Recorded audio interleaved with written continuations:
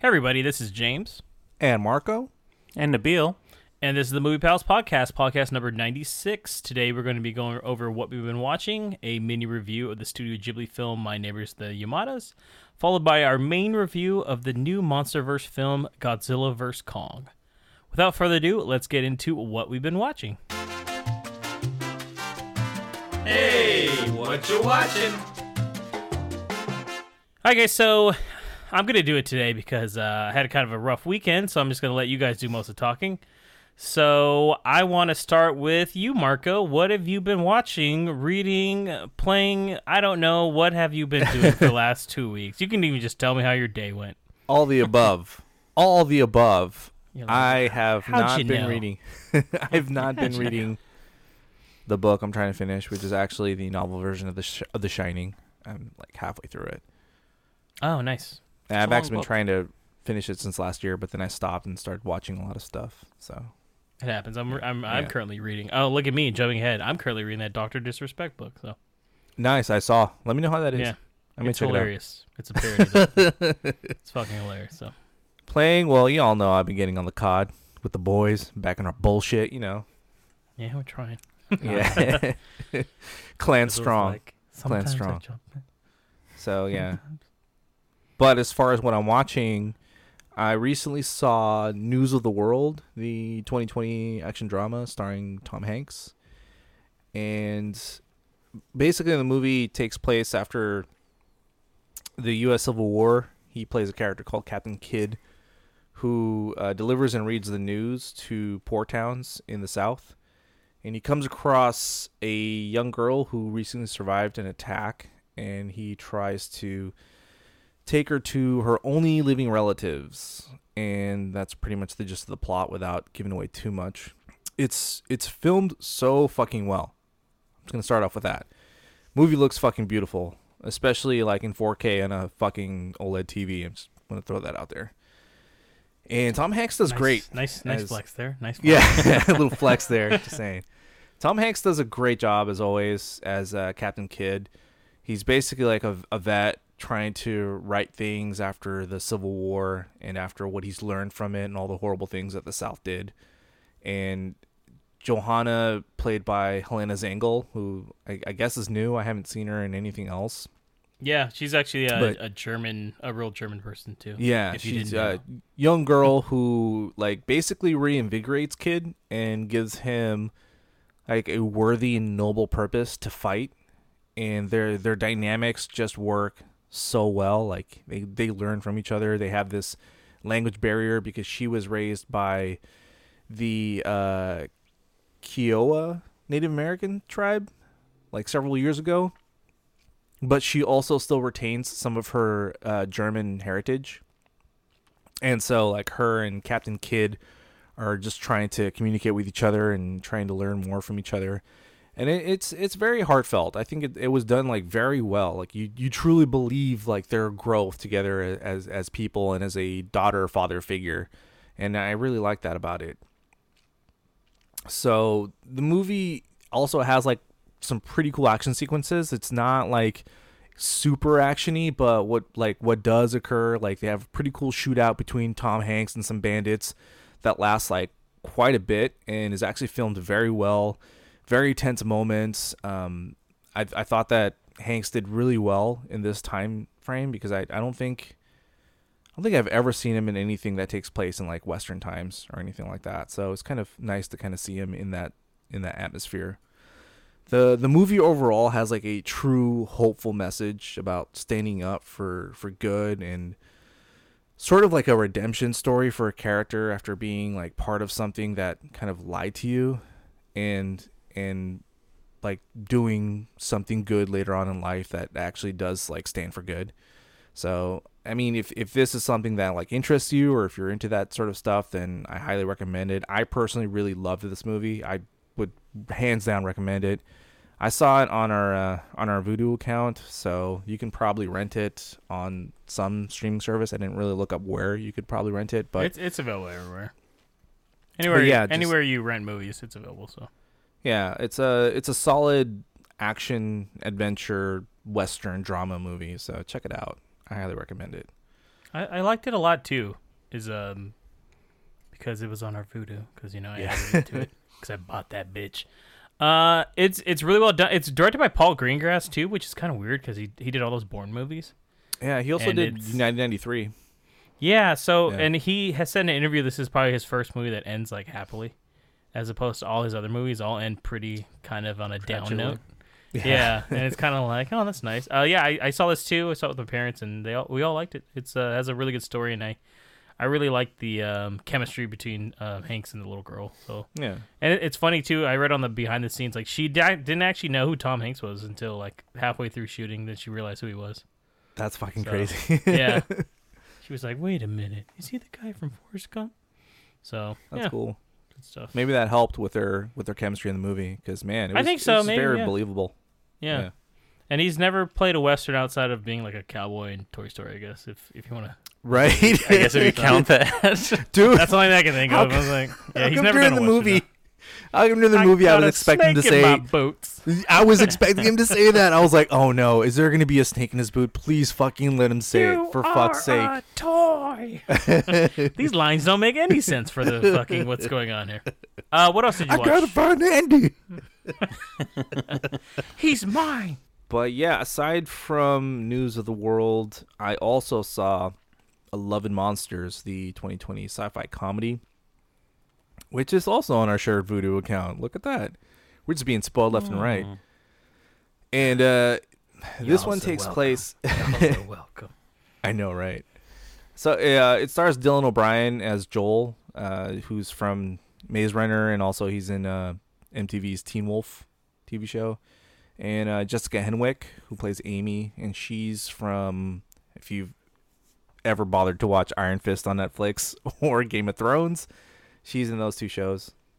So the movie, it takes place during the apocalypse, where bugs and other animals, they don't really specify which, well, they kind of do specify which ones, like meaning like lizards and reptiles and amphibians have all like mutated into like giant monsters, and Joel is basically struggling to survive. He serves as a cook in his colony, and he lacks like any survival skills whatsoever. He's essentially fucking useless, and his colony kind of like cracks jokes about it, and it's kind of funny because he's kind of he's aware of it but also oblivious at the same time to it. And he's also like the only single member of his colony, so he sets out to meet up with his ex-girlfriend Amy, played by Jessica Henwick, who lives in a colony like 85 miles away. And that's basically the gist of the story, and I'm done talking about it. No, I'm just kidding. The biggest, for the most part, yeah. Yeah, the biggest reveal of this movie, which is like, it's not that important, but it kind of is. It is to us, is that this fucking movie takes place to us. in Fairfield, California, and the Napa Valley, and Sonoma, which is where your precious movie pals are located. So if you hate us and you want to find us, not technically one of us. Well, yeah, as you guys have known, if you followed us, the Bill departed a few years back. He got away. He pulled a Joel. I'm not a part of the 707 boys. He's got a lot more movies based in St. Louis than we do. Okay, so it's rare for us. Okay, fuckers. Technically, this movie is based on a Bill, and he sets off away from Fairfield and escapes finally. No, I'm just kidding. But that is the biggest reveal, and it's a holy shit movie moment, because like there's no other mention of Fairfield, California. I think like in anything. The movie Con Air mentions Vacaville once or some shit like that. But it's like 20 miles away. Sometimes movies they've mentioned. I mean, in what's the one with Dustin Hoffman? God damn. With the what's it called, guys? With the disease, came out in 94. Oh yeah. I know what you're talking about. Outbreak. Yeah, Outbreak. They mentioned Travis Air Force Base at least, so I'm like, yes, that's kind of cool. Travis Air Force Base has been mentioned in a couple movies. Yeah, I was like, oh, that's cool. But they normally mention Edwards Air Force Base because it's the bigger one. I'm like, fuck, man. Yeah, it's a big logistical base. We have planes flying all the time. We edit it out of the pod. James does a good job at that. So yeah, so that is the biggest reveal, because I mean, it's like, you know, it's a rarity. It never really happens, and it's cool because you see Joel like traverse all this land as it's all like in chaos and shit, and like you see like these giant mutant like monster bug things like overtaking this area, and it's like, oh Like, shit, I know that bug. yeah. It's like, I've oh seen fuck, this one okay. before. Yeah, this one's Yeah, mine. even like, and this isn't a spoiler. Even in the beginning, like it opens up like where the camera zooms out and you see like all of Fairfield like in flames and being like just like in chaos, and it's like, oh shit, that's Travis Air Force Base launching missiles and shit, and it's kind of cool to see all that. But yeah, Joel is basically going through this adventure and meets up with people on the way, one of which is this character named Clyde, played by Michael Rooker, who like kind of shows him like the ups and downs of like the survival world and what to do, what not to do. And he's growing as a person as he continues on this 85-mile trek, which in the movie they say would take like 7 days, and I'm like, I Google mapped that shit, and I was like, it's like more like 3 or 4 days, really. Okay. Well, I think it's because he's got monsters to deal with, homie. Come on. That's true. Yeah, I guess gotta they go got to go certain sneakily. pathways and stuff. Yeah, you didn't plug that So- into your ways. Yeah. But what Giant about bug the this what way. about the They need to come up issues? with an update for that. Okay. All right. What about the monsters though? So yeah, And the it's love. it's cool because they use both like practical effects and CGI for like the giant bugs and monsters, and it works really well. It makes it more impactful. It makes it bigger and more believable. And some of these creatures are fucking creepy, man. Like they're these like giant worm things that try to like eat you and shit. There's this big fucking toad that tries to eat them, and it is one of the ugliest things I've ever seen. And it's is very just disgusting. fucking scary.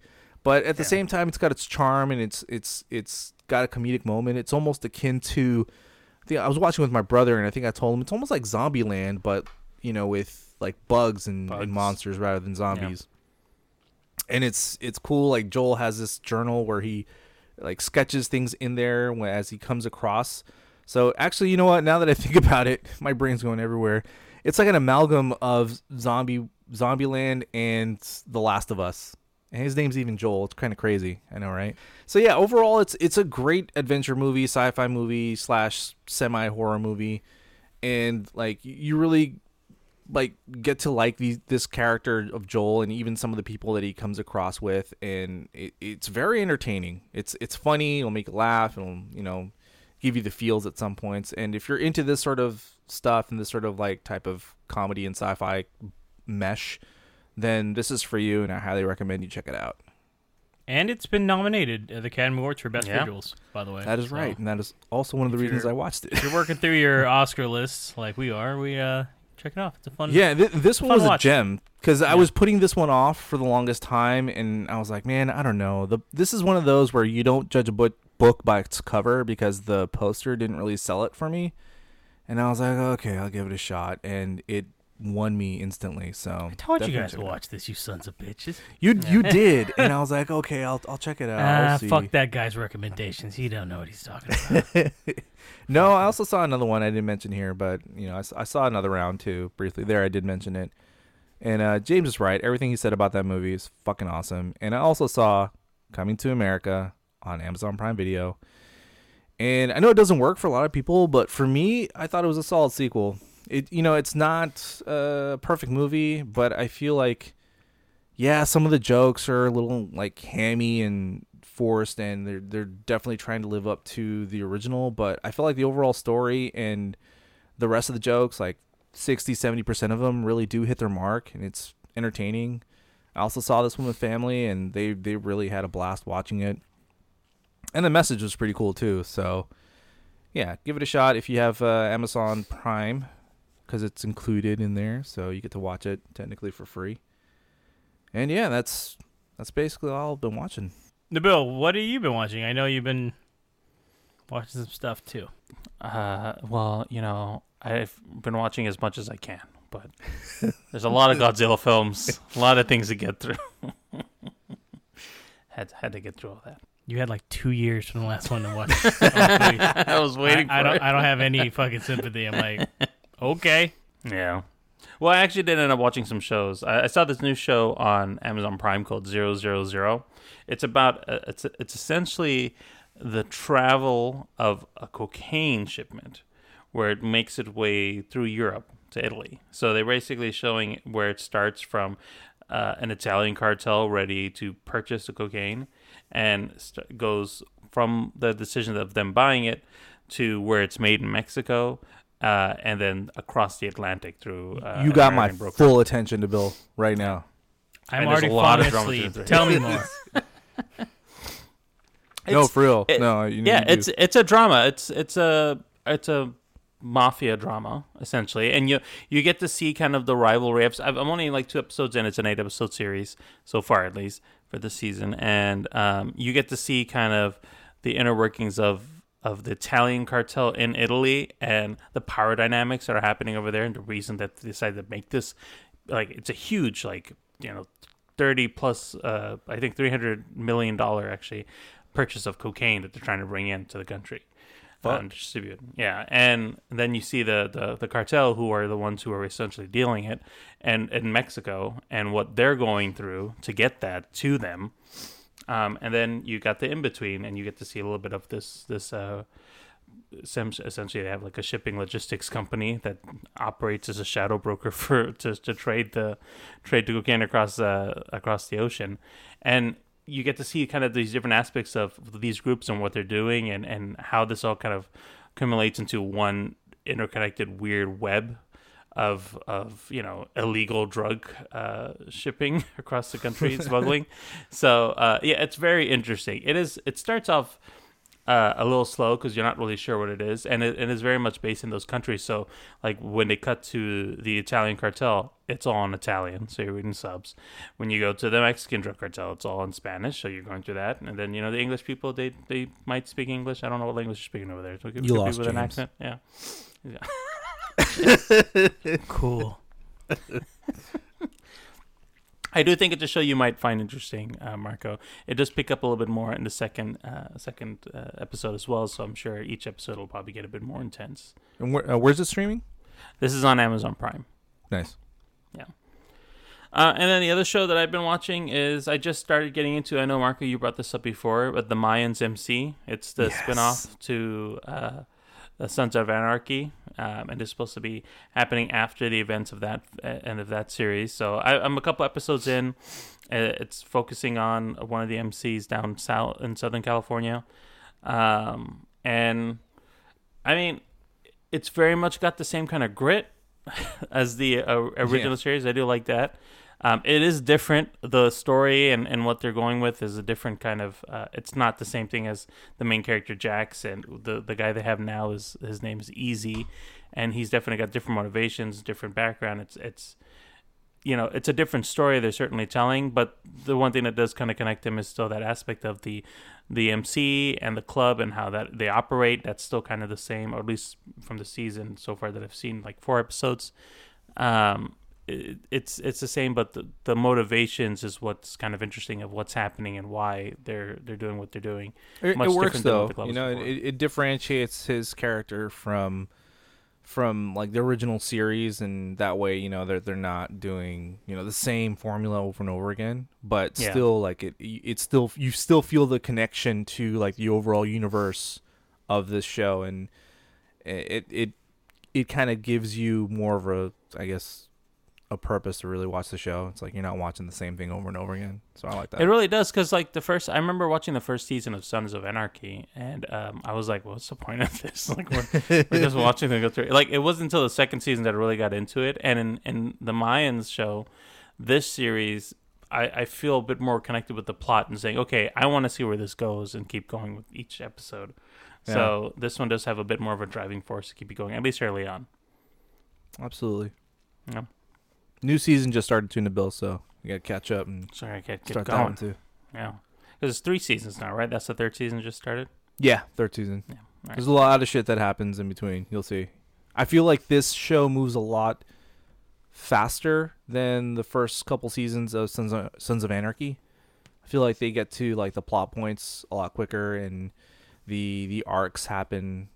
I mean, they still do it really well though. It doesn't feel rushed, but it feels like it's more like tight. You know what I mean? And like they've learned more from the previous incarnation. So it's good. Yeah, it's definitely a show worth watching. If you even were a fan of Sons of Anarchy, this is going to be definitely up your alley. Yeah. And that's what I've been watching, James. What about you? I know you've been busy watching some stuff too. Yeah, I mean, yeah, cool. Just a little bit.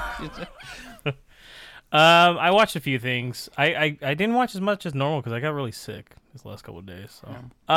So I decided to watch a 2.5-hour movie from Steven Spielberg called The Color Purple. Came out in 1985. Smart guy.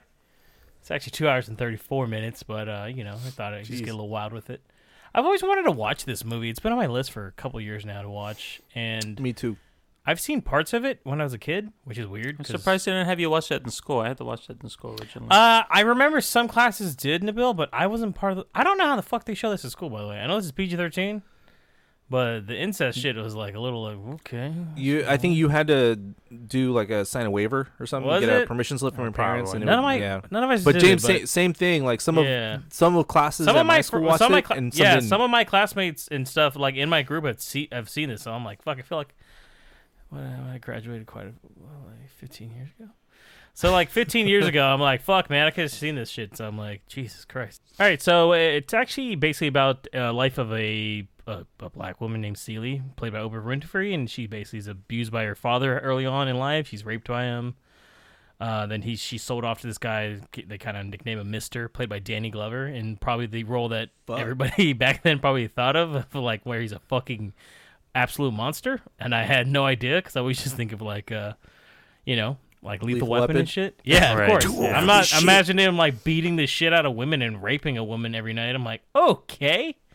So, but she's inspired by two really strong women that she meets throughout her life that kind of get her out of her rut to kind of stand up to people. And it's a lady named Sophia, played by Oprah Winfrey, actually, and a singer named Suge Avery, played by Margaret Avery. So these two women are throughout their life, and they kind of, like I said, they inspire her to get out of the relationship somehow. And back then, it's like I said, it's from 1916 all the way to like 1950 something, I think, and it's like pretty rough. There's a lot of really touching moments though in this movie, and I even wrote on Twitter. I teared up a couple of times. There's a couple of times it's like, fuck, man, this is rough, and it's really touching. And the scenes, Whoopi Goldberg and I think Oprah actually, strangely enough, kind of killing this movie, man. Oh, yeah, Isn't it like their first role, like one of their first roles, like Oprah's? Both first of them. role or That's something? their Yeah. Both first of them. feature films, and Yeah. I think Oprah's real first time acting. But Yeah. it is fucking. There are some scenes that are just like gut wrenching, man. But highly recommend it. Steven Spielberg directed it too. It's his first serious film. He said he would not have been able to make like Empire of the Sun or Schindler's List without having made this film first. So. Damn. If you've never seen it, don't be put off by the 2.5-hour runtime. I truthfully thought the pacing was really well done here, and it went by really quick, and I absolutely love this movie. So I'm kind of saddened that it took me this long to see this movie, but I'm glad I finally did. So, Nabil, I know you've seen it, but Marco, you haven't, right? No, I haven't. I want to see it though for sure. It's one that I've definitely wanted to knock out, but never got a chance. But guess there's no excuse now. Got to watch it. Yeah, but Nabil, you have seen it, right? I have, yeah. Yeah, I think it's streaming on HBO Max right now, but I actually own a copy of the movie too, so VOD. But I'm on this thing where I'm actually watching all of Steven Spielberg's movies right now, and I only have 2 left. I also saw the new Netflix exclusive film Concrete Cowboy. It just came out on Friday, actually, April 2nd, and this stars the one of the kids from Stranger Things. I don't think he's really a kid anymore. Caleb McLaughlin. And he basically stars as a kid named Cole that is running into a bunch of trouble in Detroit. So his mom drops him off to his estranged father named Hart, played by Idris Elba. And it's the craziest fucking thing, but apparently in Philadelphia there are like black cowboys. I don't know if you guys ever heard of this, but it's a real thing. I've heard the story before. It's a real thing. It's so basically he comes up to his goes to his dad, and he starts kind of learning the ropes of like, stable life and, trying to stay out of trouble and all this stuff. But he still gets kind of mixed up in it, but it's really good. I liked it a lot. I think if anything, the writing, it suffers a little bit in the middle with a bit of a slowdown, but I think the two, McLaughlin and Idris Elba, are really good. And obviously there's that, there's a predictability with, estranged father and son. Obviously some shit's going to go down, right? but it works really well. And it's such a strange subculture of like life that it's cool that they kind of bring it up, and they actually include real like writers that are part of these cowboy lots, I guess, or gangs, I guess. They're not really gangs, but they're called writers and stuff. And they're actually in the movie playing themselves, which is really cool. So a lot of them, like, I thought were actors or actresses, and I didn't even know. And then they show interviews during the credits. I'm like, wait, what the fuck? I'm like, that guy's real. These guys really ride horses. Holy shit. Yeah, I saw it pop up on my Netflix, and I saw Idris Elba was in it. And I was like, if he's in it, I'm probably definitely going to check it out. Yeah, it's produced by Lee Daniels, too. So his movie, the Billie Holiday one, is nominated for Best Actress, which she's kind of like a front runner to possibly win. So check that out too, guys, if you haven't, by the way. That's he's been getting into like stuff that he just wants to do lately, I think. So Lee Daniels produces one too, and if you want to see Idris Elba with half a shirt on for most of the movie, for the ladies, pretty good looking. I mean, shit, I'd watch that too. Excuse me, bro. There's a scene where he's just going down the street, and I was like, well, I need to learn how to ride a horse. No, I'm just kidding. He's fucking ripped. I'm just saying. I was like, God damn, this guy's a good looking son of a bitch. Still should have been the Terminator, but okay. Just saying. Yeah, I mean, we chose Marco's doppelganger for Terminator. So Saturday Night Fever is the last movie I saw, and I've always wanted to see this because I'm a huge Bee Gees fan. As you guys know, I talked about that documentary that came out a few months ago, and I didn't realize that Saturday Night Fever was such a fucking dark drama, which is crazy. I always assumed this was like a disco dance movie where they just have fun and party all the time, and I was like, man, I was thoroughly fucking incorrect about that because So that's how I picture it too. Oh, really? It's just like some. Like, damn, I want you to watch. I want you to watch this movie so bad again. Yeah, I watched the director's cut too, by the way. It adds about 3 minutes more to the movie, but the reason why I watch it is because the director's cut has a 4K remaster. Even it's only in 1080p, but it's off of a 4K remaster, so it's the best quality. James back on his bullshit. We know. I mean, I got both versions on the Vudu, so choose. So I watched the director's cut, and basically, it's about a 19-year-old man or boy, sorry, named Tony, played by John Travolta, and he basically works at like a paint store, and I mean, he really doesn't want that to be his life though. But on every Saturday, thus the name Saturday Night Fever, I guess. Makes he's sense. He's like a god on the fucking dance floor. I won't lie, man. As weird as John Travolta is, because he's fucking weird. This guy back in '77, good God, man, this dude is dancing so fucking well. Even I was like, I got to learn this shit. Like that disco shit hits, man, and it's just like I told Nabil too. The soundtrack is absolute fucking fire, man. I love the sound. I have the soundtrack on vinyl too. It's my mom's copy, for fuck's sake. So it's the number 2 selling one. It was the number 1 up until The Bodyguard came out. So big deal. Bodyguard. And it won Album of the Year, the Grammys, a movie soundtrack, by the way, which is I don't think ever been done since then. So on top of that, the movie basically just follows him going through life, but it's like he's having issues with his parents. Like his dad's unemployed. His brother Frank comes back and he's giving up, like he's a priest, but then he's giving that up. But his brother realizes that he has potential to be a dancer, but Tony doesn't have he doesn't think that he's good enough for it. But then he finds a new partner and he's trying to figure out if maybe that's the way to go. But meanwhile, like there's so much shit going on. Like his friends are like kind of pieces of shit, truthfully. And they're getting into they're fighting like Puerto Ricans and shit, and stuff like that. And it gets pretty. It's kind of dated at sometimes. Like I said, it's a little rapey. It's really rapey, actually. Fuck. But that fucking soundtrack and the dances, fuck. You just can't get it out your head, man. It's so good. I literally have fucking. You should be dancing in my head right now, from the Bee Gees. So. God, and the Night Fever. Hopefully fuck. that's They during just a good scene. Oh yeah, they're all dude. It's god, dude. Right off the bat, that movie hits. So I'd still recommend it. It's worth it. It's a classic. It was put into the Library of Congress in 2010. So there's some significance to that too. And John Travolta, like I said, although I mean, kind of a weird dude. Really good performance. He's definitely really playing that Italian guy kind of thing, and it's kind of funny because it's. For a slice of life in 1977 New York, I'm pretty sure it's pretty accurate. I think so. That's the vibe I get, at least. So, but You get worth it. pre-Scientology John Travolta. Yeah, I don't know when he started it, but before the darkness. So yeah, I would highly recommend it. You have to either buy it or rent it. It's not available on any streaming services, so I think it's worth at least a rental to check it out. Alone just to see the dance moves. Fuck, they're really good. I can't say that enough, guys. That's what I'm getting at. James he just stood up right now. He just started dancing. He's doing the splits. Fuck.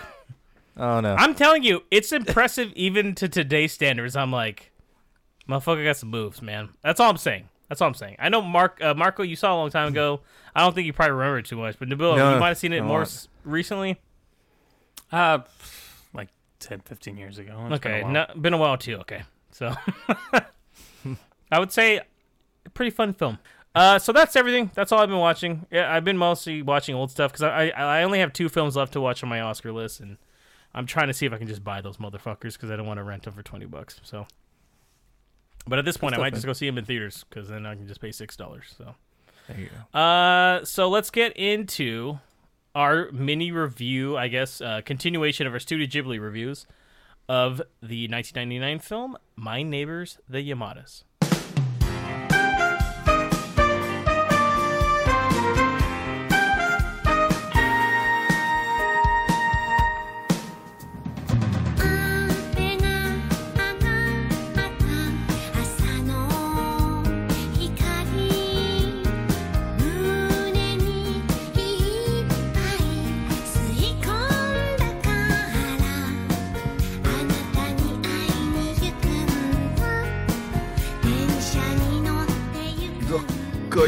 あ、父さんケーキの残り。ほらお願い。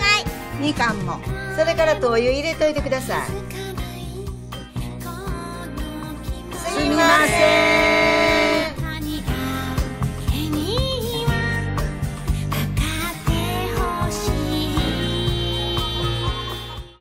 Okay, so My Neighbors the Yamadas came out in 1999, has a Rotten Tomatoes score of 78%, and basically is the life and misadventures of a family in contemporary Japan. The release date for this one was July 17th, 1999, and it was directed by Isao Takahata, who did Grave of the Fireflies in 1988, and one of our personal favorites, Pom Poko, in 1994, as well as The Tale of Princess Kaguya in 2013, and I can totally see the resemblance to that. It was also written by Isao Takahata and based on a comic strip by Hisashi Ishii. And I hope I didn't botch those names, as y'all know. I think I'm known to names. just utterly destroy them, so just making sure. No, I purposely gave you the Japanese movie just to be like, he was trying to make your life hard. Yeah, I was like, it's his turn. So this one stars Jim Belushi as Takashi Yamada, Molly Shannon as Matsuko, Daryl Sabara as Noboru, Liliana Mummy as Nonoku, and Tress McNeil as Shige? I think Shige. I can't remember her fucking name. Shige sounds right now. And I just recently saw this one too over the weekend. Oh well. So, thoughts on this one? Let's start with James. Let's start with you. You guys have never seen. Just to start too. You guys have never seen this, right? Obviously, No. Marco, no. Nabil, you've never seen I this, have not. right? No, I have I not. don't know if I've seen this one with you or not. Okay.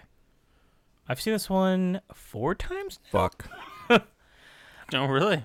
Okay, so this is the one where I actually felt like this was the worst movie, right? But now that I've seen it like 4 times, I don't think it's as bad as I remember it being, to tell you the truth. Because we especially, I think Earwig probably is the worst movie now. But it's okay. I've never been a fan of the art style in this one. And I attribute that to the fact that, we live in America and we never got this comic strip. So, like, obviously, this would be like, I guess, if... I don't know what comic strip... I mean, I was going to say Garfield. Or like Peanuts, Calvin but I and was like, Hobbes that's almost. everywhere. That's worldwide, I guess. I guess, but if that was over in Japan, and they're like, I don't get the jokes, like, and then it's really just like a slice of life kind of thing, but I think still that it runs way too fucking long. Like, it's an hour and 40 minutes. I'm like, fuck, man. The voice acting's okay, I guess. It's cool. Jim Belushi recently just like mentioned this again because he's like, he was asking for anime recommendations a couple months ago, and he's like, I did a Ghibli film, but I actually like anime. He's like, what do you guys listen? I thought you were gonna say he was doing too much blow and really needed fucking work. So you know, that's his brother. That's his brother, homie. I mean, they both were. They both. Yeah, but one of them's still around. So, Jesus. I'm just saying, he seems like a decent Wow. guy. For He the is. most part, I don't know. It's middle of the road, but it's still probably like bottom 5 or, I mean, at this point, bottom 10. We got a lot of movies we've seen, so I don't know. That's Yeah. like, you know, for the Makes most sense. part, like it just goes on too long, and I think I don't mind the animation because like I know you were kind of mentioning it, Mark. It's very reminiscent of that Tale of Princess Kaguya, and it seems like Asayo Takahata. It's he recently passed a few years back too, but he always did more of the movies that were kind of experimental, if that makes sense. Yeah, Like kind all of his movies are shake things up a little Yeah, bit. all his movies are very. I mean, I'm not trying to sound. They're all very Japanese, if that makes sense.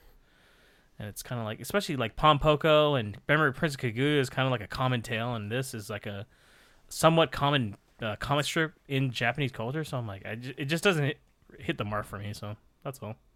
It seems he does more like the kind of traditional Japanese. Yeah, I would stories. agree. Yeah. Yeah. What about you, Nabil? What are your initial thoughts about this one? Yeah, I was tempering my expectations, especially from the feedback from James before. I wasn't sure if I was going to like it. I actually did enjoy it. I like the art style. I think that actually kept me interested to see something a little different. And it's not, like you said, James, it's not like one of the best quality Studio Ghibli films, but I think that the actual film itself and what it is a slice of life. It's about an average Japanese family, and you get to see the different perspectives of each family member and what they're going through or what they do in each day, and that's very interesting to see, just of what a typical Japanese family is like.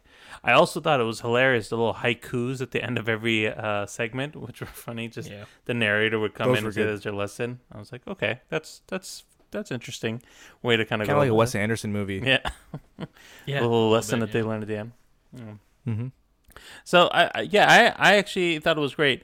I think that for a Studio Ghibli film, it didn't really have much of any of the fantastical elements. I mean, they have the little kind of in your head moments near the beginning about when they're showing the family dynamic, and it was kind of like a make believe segment, which was interesting to see. That was more of the fantastical option element, but yeah, it's definitely not something that I come to have expected from seeing all these Studio Ghibli films of a movie they would make. This could, for me, easily just pass as a Japanese animated film that somebody put up over there, which, again, isn't a bad thing. It's just not at the same caliber as, the prestige that Studio Ghibli comes with. So that, I would say, is the one kind of takeaway from that, which might be a reason why it's kind of not amongst a lot of people's favorites. It's a little harsher critique on it because there are just better films out there that they've made. What about you, Marco? It's okay. Yeah, that's I what didn't know what to expect from this movie. I went in completely blind. But yeah, I agree that the animation didn't bother me. I thought it was unique. I liked it a lot better this time around than I did Princess Kaguya. Maybe it's because I Agreed. Yeah. had already experienced it. But I also felt like the story was a little bit easier to follow. I liked the characters themselves were they were kind of wacky, which is cool. It makes it a little entertaining. The voice acting was okay. The kids got kind of annoying though. I'm just gonna say it. Like their voices, like whenever they would talk or anything, I'd just be like, oh my god, can we skip this, please? I don't know why. I just felt like the voice actors just their pitch and their tone is just kind of annoying to me. That's just me. I liked the little like what Nabil was saying, those little like fantasy portions, like when they were describing when the mother and father were first met and got married and stuff, and they're going through life and the way they animated life experiences and how they described them, and the animation matched the description of what the narrator was saying. I like that. I thought that was pretty interesting. The movie, yes, does drag on a lot, and I think that's where it freaking lost me. where I'm just like, holy shit, this is almost a 2-hour fucking movie. Are you serious? This should be like an hour and 20, hour 30 tops, really. There's a lot that could get cut out. There's a lot of stuff there I was just like, I don't really care. Like the whole part where the daughter was missing. Like they could have sped that up a little bit more. I was like, can we stop wasting time on this? Well, once again, I don't know if way it's a too much. reference to the comic strip, so that's why I'm like, True. No, that's yeah. probably true. because I think these are all from the comic hey, strip. maybe. Yeah, maybe it works because it's all part of that for I guess. people who are familiar with the comic strip. But for me, I didn't care. I was just like, okay, I liked the aspect of it being a slice of life, like James said, but it was more like it was almost like the whole pie, really. And it was just like, okay, we could trim this down. Oh yeah. So yeah, I think when I put it up on Letterboxd, I think I said I would never watch this again, and I think I still stand by that.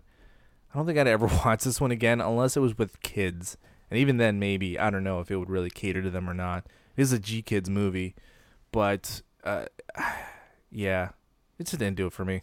I like some aspects of it, but it wouldn't be a repeat watch for me at all. I thought the same thing first time I saw it too, and then look at me. So you eventually go back. Maybe one day you'll be someone who wants to watch them all too, and you'll be like, "Fuck, we gotta go through this." So it's one of those kind of things. So all right, so I think we pretty much, we went over everything. So let's go to overall grade. James, what would you give this as an overall grade? I'll give it a C. Sounds about right. Yeah. What about you, Nabil? Yeah, honestly, the same. I'd just give it a C, right in the middle. I give it a C minus. Just gotta be different. So. That's sad. Yeah. Sad. That's be sad. I know. I just didn't do it for me, man. I really struggled to watch this one, man. I had to pause it like 4 times. I'm just like, fuck, how much longer do I got? Shit, I'm only 25 minutes in. Are you serious? So, yeah, it was one of those. Well, we only have 4 movies left, so it'll be one of those things where I think the last They 4 get better from are, here, right, They James? are, yeah. They're better movies. I mean, I try almost to... there. I try to leave it so that we have good ones near the end still. Like, you gotta get through this shit to get it. So, all right, guys. So that's our review of My Neighbor the Yamadas. Let's move on to our main review of the new MonsterVerse film, Godzilla vs. Kong. This is our only chance.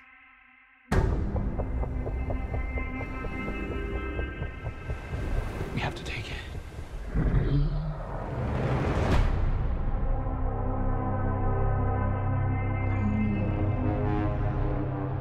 We need Kong.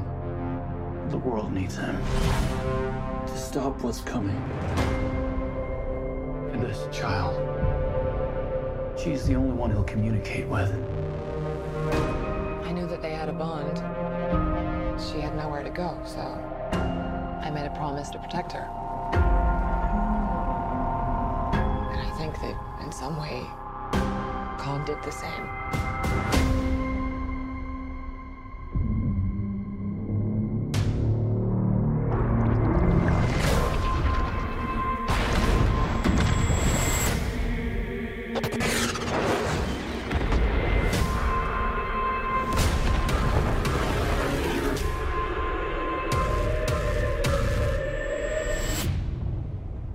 Godzilla vs. Kong.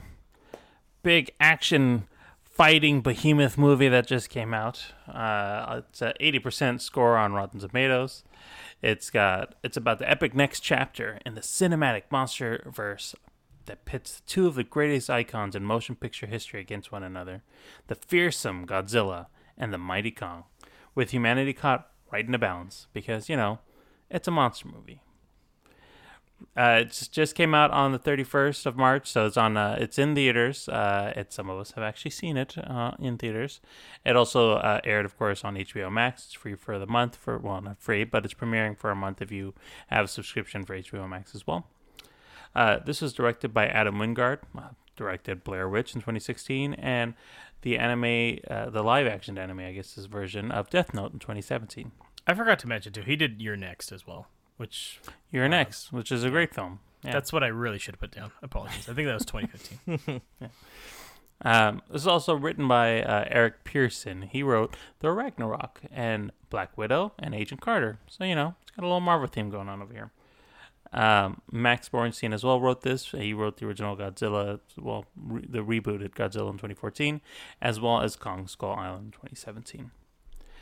We got another all-star cast. We'll gambit a few people compared to the last one. We've got Alex Skarsgård as Nathan Lind, Millie Bobby Brown as Madison Russell, Rebecca Hall as Eileen Andrews, Brian Tyree Henry as Bernie Hayes, Isa Gonzalez as Maya Simmons, Julian Dennison as Josh Valentine, Kyle Chandler's back as Mark Russell, Damien Bichir is Walter Simmons, and Kaylee Halto is Gia. So, I know already probably the answer to this because you guys have seen these films, but just to see beforehand, James, did you end up rewatching any of the movies before this? The original, 3 MonsterVerse films? 3? Yeah, there's 3. Yeah, I was 3. like, 3 or 4? I was like, fuck. Yeah, I This would be rewatched 4. them all. I didn't do them all back to back though, because I find that if we do that a lot of times, we get burned out of these fucking movies. Yeah, So I understand that feeling. Yeah, I watched one like every week for the last month, basically. So, or last 3 weeks, I guess. So I watched them with my parents, and truthfully, my dad wasn't into them, my mom was. So it's kind of cool. Like me and her interesting. bonded over that. It was kind of funny because I did not expect that. So we went chronological order though. So we started with Kong, Skull Island, then went Godzilla, then King of the Monsters. And I really like Kong still a lot. I've seen that one a few times at this point. Godzilla 2014 I thought was okay. I think it slows down a little bit too much though for my taste nowadays. And then King of the Monsters is about the same as I thought before. The fights are cool, but a lot of it's really dark or in the rain and shit. And Yeah. it probably ends in a way that it's almost kind of comical. So, but yeah. So still feeling a bit like, did it help kind of amp up your feelings towards seeing Godzilla vs. Kong? A little bit, I guess. Yeah, lean up to it. Just so I'm like, okay, let's check it out. So I like how they're connected. They got It does have a thread of a story there. Yeah, you got little subtle references to little things like, oh, that's when they did this and that. So. What about you, Marco? Did you end up rewatching the first 3 films before this? Nope, I went in blind. No. Marco's I'm like, just I don't kidding. even know what these were. I watched Frankenstein, Dracula, and the fucking the Mummy. Oh, way the off. Tom Cruise one too. Yeah, just, Dark Horse, baby. just kidding. No, yeah, I watched all of them. I went in release date order, so Godzilla, Kong Skull Island, and then Godzilla King of the Monsters. And yeah, I liked them. I still like Godzilla. I think it's the best Godzilla movie that I've ever seen. I know that's hearsay. I don't give a shit. I liked it. I like the slow reveal Blasphemous. of Godzilla. It's very, very well. I mean, I also like the shitty 1985 one too. It's the first Godzilla movie I ever saw, and I shit my pants when I saw it. But I like the slow reveal. Godzilla Returns, right? It's just called Godzilla 85 or 84, I believe. Yeah, It's the first one. It's the You first guys are one gonna- where it's like I got jet I got a black. project I'm doing coming up that you guys are gonna. Yeah, I know quite a bit about the Toho and the 3 eras right now. So Nice. Yeah, it's it's a freaking jet black Godzilla just freaking rampaging all over. Stay tuned. Anyway, I like the slow reveal of Godzilla. It's the 3rd time I said that on this pod. But it's almost Jaws-like, where the monster gets revealed slowly towards the end. And it does kind of slow down a bit, but I still liked it. I thought it was cool, filmed well. Yeah, it's a little too dark towards the end, but it's fine. Kong Skull Island, I feel, is like the more lively one. Very entertaining. I think that one has the formula, like, the best. Like, great time with the humans and great time with Kong the monster. I feel it has like a great balance for it all. And you actually, at least for me, you actually do kind of are invested with the actual characters in the movie versus all the other ones. So yeah, still like that one. Yeah, I would agree with that. Really good like action sequences too, and it's pretty much the most violent one of all of them, if you think about it. It's a lot of like dudes that just fucking eat it in that movie, and you see it. So it's also kind of reminiscent of the time period too. It's kind of that Vietnam era grittiness, which great cinematography in that movie too. Yeah, Awesome Jordan shots. Roberts I think he's an excellent director, and I'm looking forward to his Metal Gear Solid movie. So. Oh, sweet. Oh, he's the one doing it. Oh, I didn't know that. Yep. Nice. And King of the Monsters, yeah, it's okay. I liked it better this time around than the previous time because I lowered my expectations even more this time around. And it's okay. It just feels a little like it feels too crowded and like rushed. That's my opinion. It's still fun, but it had so much more potential, you know? I feel like Without Warner spoiling Brothers stuff, is just like doesn't it seem like it should have come out after this movie? Yeah, I kind of felt that way too. kinda. Just I guess. kind of like Truthfully, if I'm being honest, yeah. I feel like it should have been 3 fucking movies. Like I feel like each monster should have been featured in a Like they separate normally movie on their did. own. Yeah. Yeah. Yeah. It's like just have him fight King Ghidorah and then in this one Kong and then have him fight the other monsters after. That would have been fine, you know. But you know, Warner Brothers again trying to rush it. You know, they're just like, let's fucking speed this thing up. They're like, we have the right. People don't want to let's wait. just do it. Yeah. Whatever, but still entertaining and yeah, it hyped me up a bit for this one. Actually, more than a bit. I was kind of excited for this one. So yeah, That's cool. Yeah, I mean, I saw all 3 of those films for the first time leading up to this movie, and I pretty much have the same kind of sentiments you guys have. Kong Skull Island for me was my favorite one of the 3. It just was more animated. There was more levity to it. They were, you know, even though there was a dark monster thing part of it, Kong isn't as seen as menacing as maybe Godzilla and some of the other monsters are.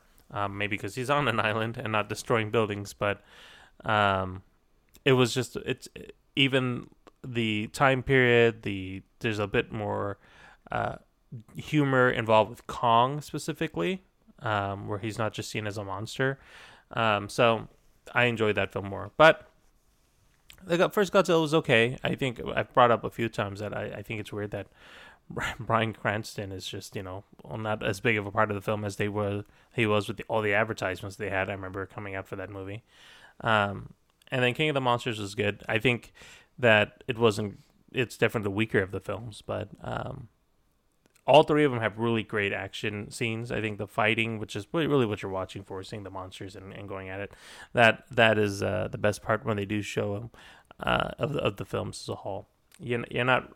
You want to be there for the human part of it, where they're trying to anchor it, but there really isn't much there. I mean, you get the most out of it. Godzilla. Yeah, Right? you're not really into that part, Dude. Some of the plots in the other ones are ridiculous. That's why it's like, oh, this makes sense, I guess. Yep. So, speaking about plots, so we've obviously seen the first 3. What did you guys really think about this film? What were your thoughts on that, Marco? I really fucking loved it. It's a dumb monster movie, man. I mean, we're not watching a fucking Oscar winner here or anything. It delivered with what it was meant to do, which is, you know, bring these 2 fucking titans to the big screen and have them duke it out, and I felt that it did just that. The fucking visuals were great. The fight scenes were impactful. I felt that they're really like doing a lot of good things with like these CGI cameras, you know, with the ability to make them look and feel more real. And I felt like this movie like pushed that limit with the way like, you know, Kong and Godzilla would like hit each other and the camera would fall with them, and I kind of like that. It added more realism to it. The plot is absolutely fucking insane as usual, and I guess like our technology jumped 20 fucking years in this movie, even though it's only like 3 or 5 years later. The tech from, is like, the previous crazy. I mean, yeah. they kind How of hint far at ahead it with that fucking airship in the last one, right? Yeah. Yeah. I was like, The damn, they fucking jumping flying up in fortress, for fuck's sake. So I was like, Yeah, we're good. and now it's like, Yeah. oh fuck, what year are we in now? I'm like, fuck. They totally fucking gave up on the humans in this one. You can tell. Like, they're just like, bare minimum, guys, bare bones. Fuck these people. And especially with Millie Bobby Brown's character and crew, I was very disappointed with that. Like, they had no fucking reason to be in this fucking movie. You really could have just edited out all their fucking scenes and shit, and wouldn't have fucking mattered, like, at all. I like Brian Tyree Henry. Like, I love him in Atlanta. I love him in Widows, but yeah, he served no fucking purpose in this goddamn fucking movie. And I was just like, God, I don't care. Anytime that they were with any of the humans, like, I was bored. And anytime Kong or Godzilla was on screen, I'm like, here we go. This is it. Kong is actually the only character that has a true arc in the entire movie. And I kind of like that. And it's expected because they are the fucking main stars of this movie. And it makes sense. But at the same time, it's like maybe trim down the humans even a little bit more if you're not even going to give them any actual like purpose in this at all. So, yeah, overall, I thought it was great. Wish I would have seen it in theaters. I may, see if maybe I still can. But, yeah, fucking awesome. Well, there was someone amongst us that was able to watch it in the theaters. James, what did you think? Okay. First off, thank you for everybody that went to see this. 50.8 million. We back, baby. I saw it in IMAX. It was amazing. It was. I haven't seen. Nabil brought it up. I haven't seen one in 7 months. I guess IMAX film. So, last one I saw was Tenet. So. These kind of films, kaiju films. Sorry, Jesus Christ, kaiju films. Jesus, speak, James, speak. These are meant to be seen in the biggest way possible, I think. And if you can, and if you can do it, I would say see it in theaters. And I also saw it. I've seen it twice already, by the way, too. So I saw it at home too with my mom. So I saw it twice too. Cool way to watch it too. But I think between the two, it was a much different experience watching in theaters. So, I liked it. I liked it a lot. It's like Marcus said, it's just a dumb fucking monster film, dude. That's really the human element is pretty much doesn't make any sense at some points, and it's like okay. Also, I can't stand Millie Bobby Brown, man. Okay, I'm glad you said it because I feel like it's wrong to say that, but I really don't. I don't care give a fuck. much. She's annoying as fuck. I think her like, personally just. Yeah. I'm like, stop trying too hard. I'm like, fuck, man. You don't need to be in this movie. Fucking Kyle Chandler didn't need to be in this fucking movie. No. The subplot with Devin Bashir is kind of like, okay, I know what they're leading up to, so it's like, okay, I guess we could keep him in there. I like Gia, though, little girl. She's cute. She had her little moments, and I thought her signing with Kong was really touching, and there's some that helped. But see, like nice that helped drive the plot. That was great to see a human connection kind of thing. That was the only interesting part. They should have explored that a little bit more, I think. Yeah, I mean, for what they do, like, if you don't want to see too much humans, like, you just got to roll with it, I guess. But I guess, like, the whole Tyree Henry thing was kind of like, were they supposed to be, like, the comedic element, I guess? Or I feel like they were. But see, there's no consequence for everything that they do. They could have easily cut off that whole B-plot, and you could have just cut that could have see the head of the studio. This would have been included in, like, the Zack Snyder cut to have them, like, there's a whole plot with these whole other people. It's like, holy shit, I had no idea. It doesn't do anything for the story. Except this one made no sense.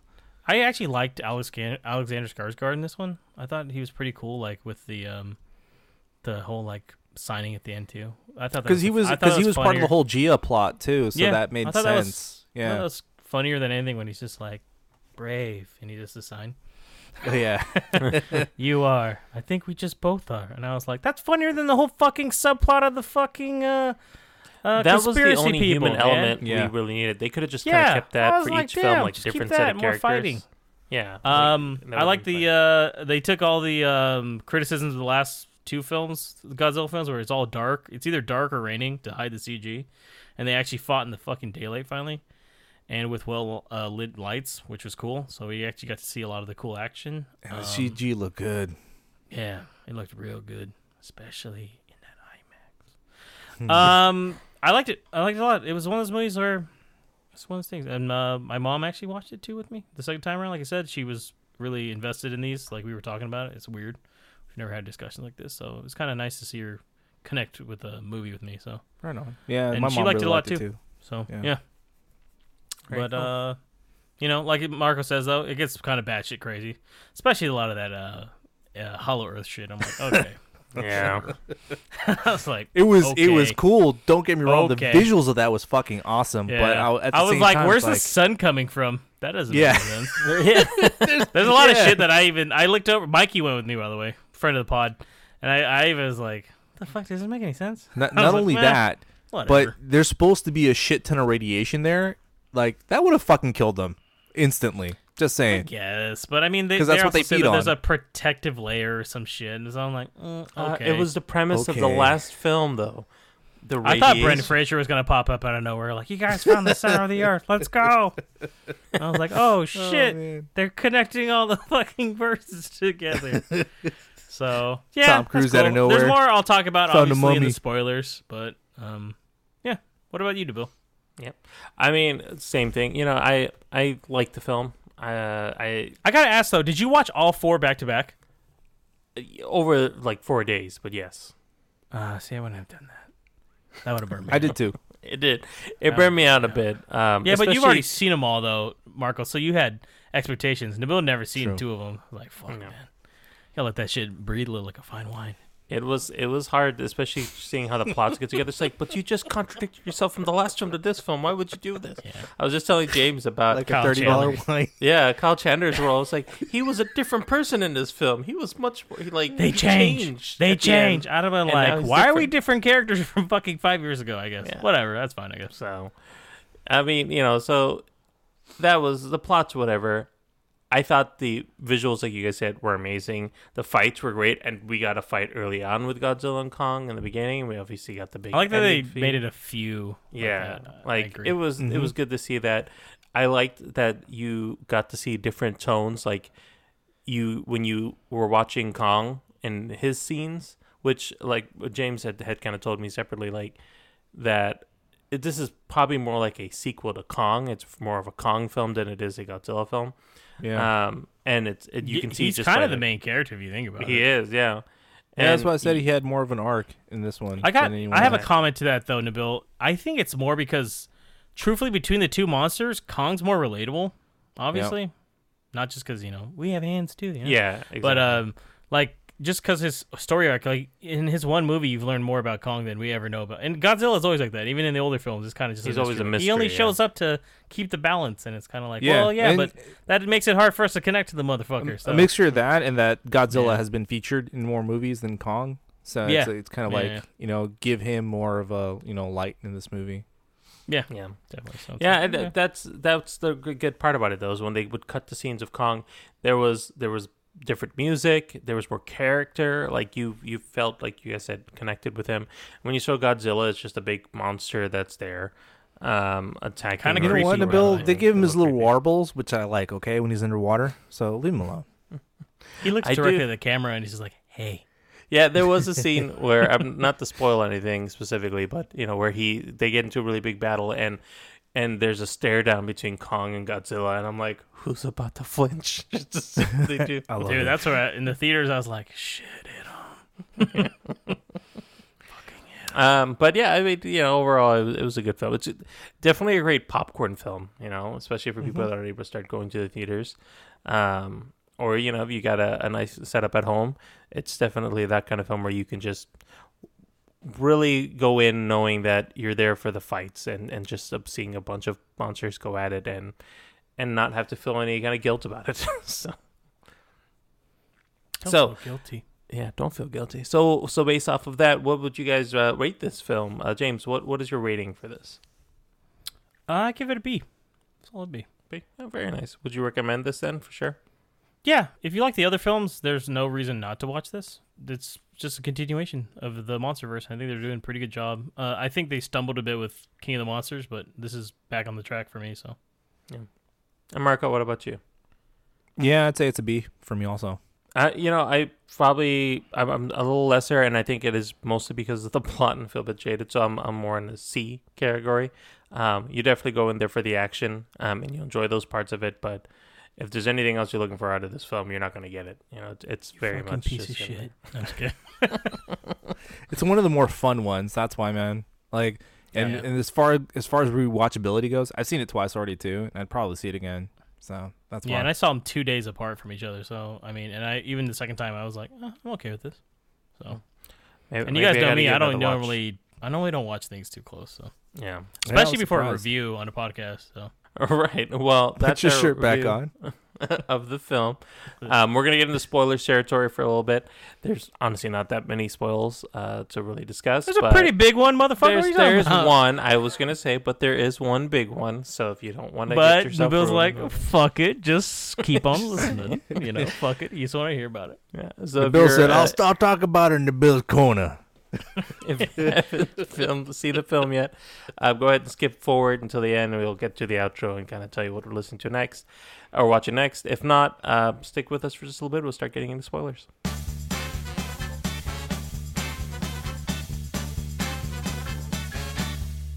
So first of all, let's just talk about the big fights. There's the first big fight between the two of them are on the ships, on the airplane carriers. Yeah.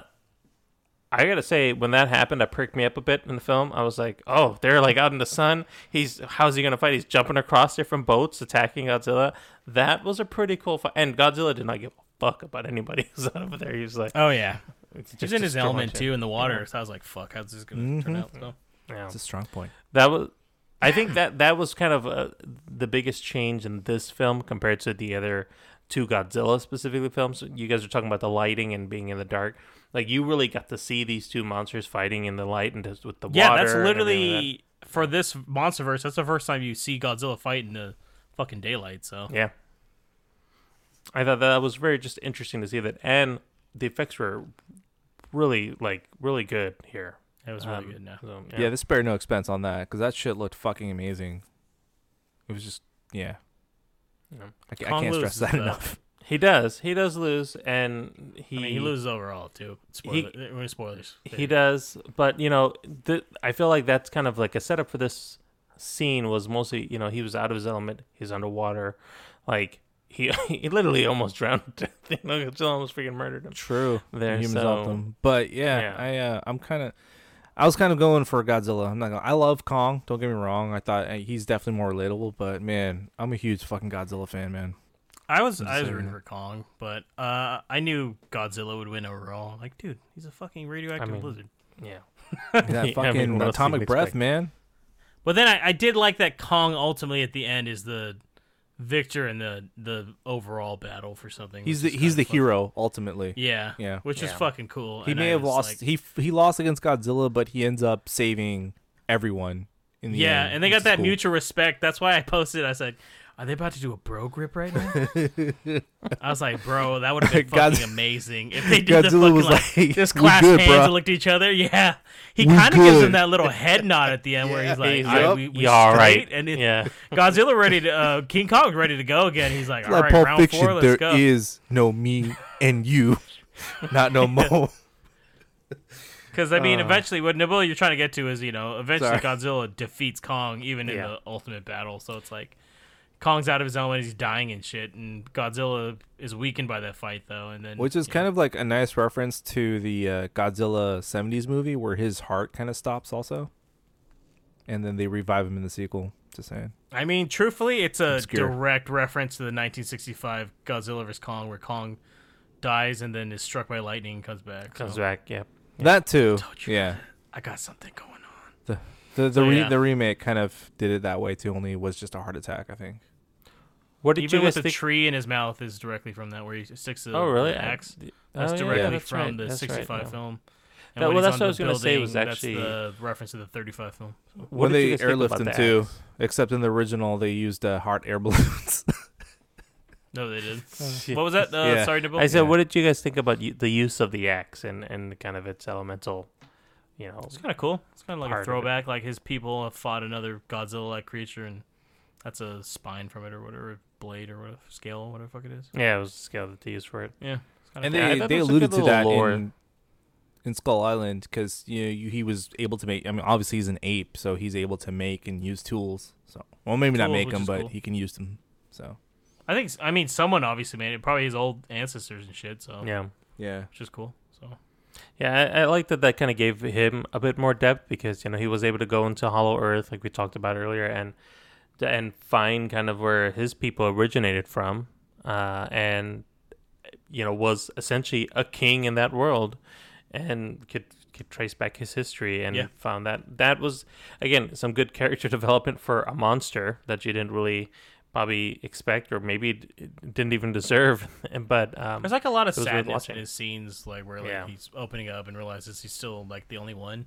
Because even in Skull Island, they make talk about like his family's all dead and stuff, and it's like that sucks, But then we have obviously the bigger scene at the end with not just a battle with Kong and Godzilla, which was a great scene, especially being in downtown Hong Kong and all the lights and everything. And the mass carnage that's come of it. I know. I was like, Hong Kong's gone. Shit. Sorry, Tron World. But the big reveal, Mechagodzilla. I mean, what did you guys think about seeing that? I wish that hadn't spoiled it in the trailer, but I honestly never noticed it in the trailer. I must have missed it when you brought it up. I was like, I didn't see Thanks it. for never replying to the text. Yeah, the second trailer I think they sent for this one, you can actually see him in the. They actually added more smoke to his scene in Hong Kong, like so you can see his eyes, and then he's on a screen in the background on another thing. So I even told Mikey before we got there, I was like, I think I told him, I was like, I think Mechagodzilla is this movie. He's like, really? I was like, yeah, I think so. And when it came up, I was like, called it.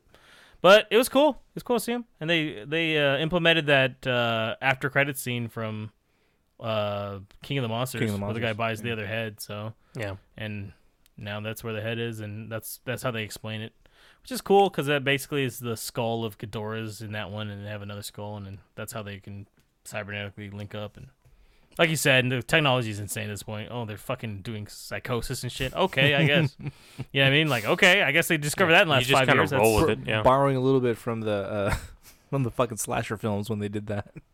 Yeah, so I was like, okay. I agree cool. though that with James that it was kind of predictable. I mean, I think that even if they didn't have that scene in the trailers, it was super predictable of what it was going to be. I'm like, what else could it be? It's going to be Mechagodzilla. Come on. Yeah, because outside of they've already shown Mothra and Ghidorah, so I was like, that's the next big. I mean, Ultraman ain't gonna show up in this shit. No, so I was like, that'd be funny though. I'm glad that they had Mechagodzilla because I was super juiced for it, but I also kind of wish they would have saved him for another movie. You know what I mean? But it made sense though. I think for like they have to team up to take him out. Yeah, true. He was a beast though too, man. He was dragging Godzilla. I was like, God damn. Because my mom was like, "What is Godzilla's like weakness?" And I was like, "Apparently, Mechagodzilla." Yeah, them rockets, man. Yeah, dude, the rocket shit. I was like, he's quicker. That's why he's running this motherfucker. Hong Kong gonna look bad, even worse than it is. I was like, how are there still buildings up near that end of that fight? I was like, God damn, haven't they destroyed every building? But I love the fight between them. Like, and then when it was brutal. Gia's telling Kong to like fuck him up, basically. Yeah, that was. I mean, and that was he good. fucking he like, pulls a fucking lethal weapon and puts his fucking dislocated shoulder back. And I was like, that was, fuck yeah, yeah. Okay. Adam Wingard said that's his reference to it when Mel Gibson does the same thing. I was like, how would Kong know to do that? But I was like, whatever. I'll just fucking roll with it. Yeah. Yeah. It was one of those things. So I was like, I don't know how he would know, but okay. It was cool though. And then he looked so pissed. I was like, oh, he's ready. And then they did the Captain America Iron Man blast to his axe. Dude, that was fucking badass. Yeah. I loved it. And then he just starts swinging like Joaquin Phoenix from Signs. And I was like, okay. I thought you were going to say they both found out that their mom's name was Martha, and then they were like, we can't fight Oh, now. that is that joke. Why did you say that name?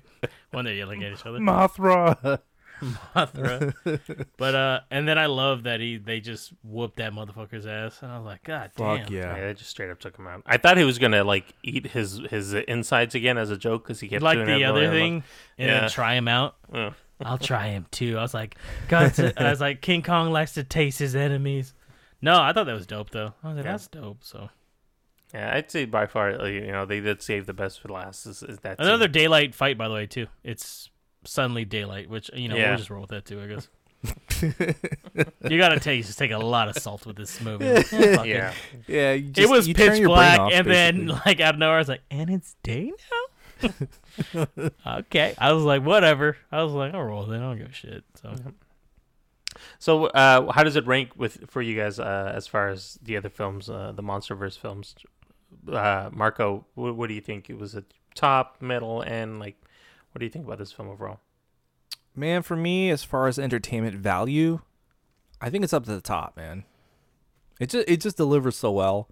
You get a lot of the monsters, the action, the fighting is just so fucking good, and it lives up to the hype, dude. Yeah, it's not perfect. There's obviously some dumb plot points and, fucking future tech that came out of nowhere, but whatever, dude. They were just doing it just to be fucking ode to the old ones. They're all dumb.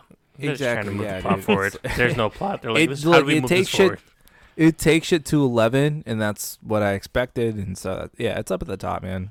It's, I would say, like, Godzilla, Kong Skull Island, and this one are, like, definitely the top ones, and, King of the Monsters is, it's down there at the bottom, because it's all right. It's too long. Yeah. What about you, James? It's like Kong, this movie, then Godzilla, then King of the Monsters. Is how I rank them. I've got the exact same ranking too, kind of thing. Yeah. So, I appreciate it, by the way, that this movie's under 2 hours. So right, it was good that they didn't try to bloat it with time. anything. It's like an hour 50, I think, or something. Yeah. So. And it's probably not even that much as far as like most of the film is really action, or at least focusing on the monster specifically, than it is within the human plot. Yeah. So, I mean, are there going to be some sequels? I'm sure they want to have some sequels. What are you guys kind of looking for? I know we kind of talked about, some possibilities have gone through all the different monsters, but do you think that there'll be maybe just a Kong sequel by itself and Hollow Earth, or can we see any more Godzilla sequels? I mean, they've done a lot of those films, but what monsters would they even have in battle at this point? There's quite a few still left. They can always go Mecha Ghidorah too, even though technically this kind of was Mecha Ghidorah, but not really. But I don't know. Yeah, there's gonna be. I've already announced there's gonna be something down the drain. So I can imagine probably not another Kong versus Godzilla film, but separate sequels for each one, probably set in the same universe. That'd be cool. Because the whole fucking like Kong, King of Hollow Earth. Yeah, the whole Hollow Earth thing kind of opens up a whole possibility of shit that could happen, and Godzilla's still just swimming around and shit. So God only knows what else they're gonna find. As long as Millie Bobby Brown's not in, I'll watch it. Or as long as they just minimize the human shit, Yeah, but they never are, dude. It's gonna be about this. So. They need something to keep things moving, and Monarch is still a big thing, no matter what. So, yeah. Maybe they even do like another like prequel-esque movie where it's even further back, or something in between Kong and Godzilla. They could do that. Or too. You know what? With all the fucking tech jumps that they're having, maybe they do time travel. I don't know. Yeah, it could be like a Godzilla in missing. space thing where it's like 200 years in the future. I could see that. I could definitely see that. Yeah. Because like aliens, they're talking about the next one might be like aliens come and attack. So Ghidorah's an alien. So true. It's true. It'll Leaves get it even open. more wild. Yeah, and there's plenty more. There's a lot of it. Toho has a lot of fucking monsters, guys. Yeah. All right, so I think that's it. So that's the end of our pod, guys. So thanks for listening, asking for all the feedback and everything that you guys send to us. Response and reviews. Every one of those little reviews we appreciate. Marco, let them know how they can reach us. Check us out on Facebook, Instagram, or Twitter at MoviePalsPod. My neighbor's dog also says if you use Apple Podcasts, Spotify, SoundCloud, Google Podcasts, iHeartRadio, or Stitcher, smash that subscribe button, and you will never miss an episode or our lovely voices. Rate us, review us, like James was saying. Leave us a comment. We got a lot of comments and interactions from our previous episodes, so keep that going. We appreciate you, and we'll see you next time. Yeah, next time we are going to be doing episode 97. We're going to do a throwback one with the recently announced vintage Star Wars line on Disney+. We're going to be doing the 2 Ewok Adventure films. I know you guys are so excited. Yeah, it's going to be wonderful. And then we're going to do a topic. We're going to do our yearly Oscar discussion as well. So if you're keeping up with us on Oscar films, that'd be the one to watch. We'll go over nominees and our predictions. So until then, this is James. And Marco. And Nabil. Have a good one.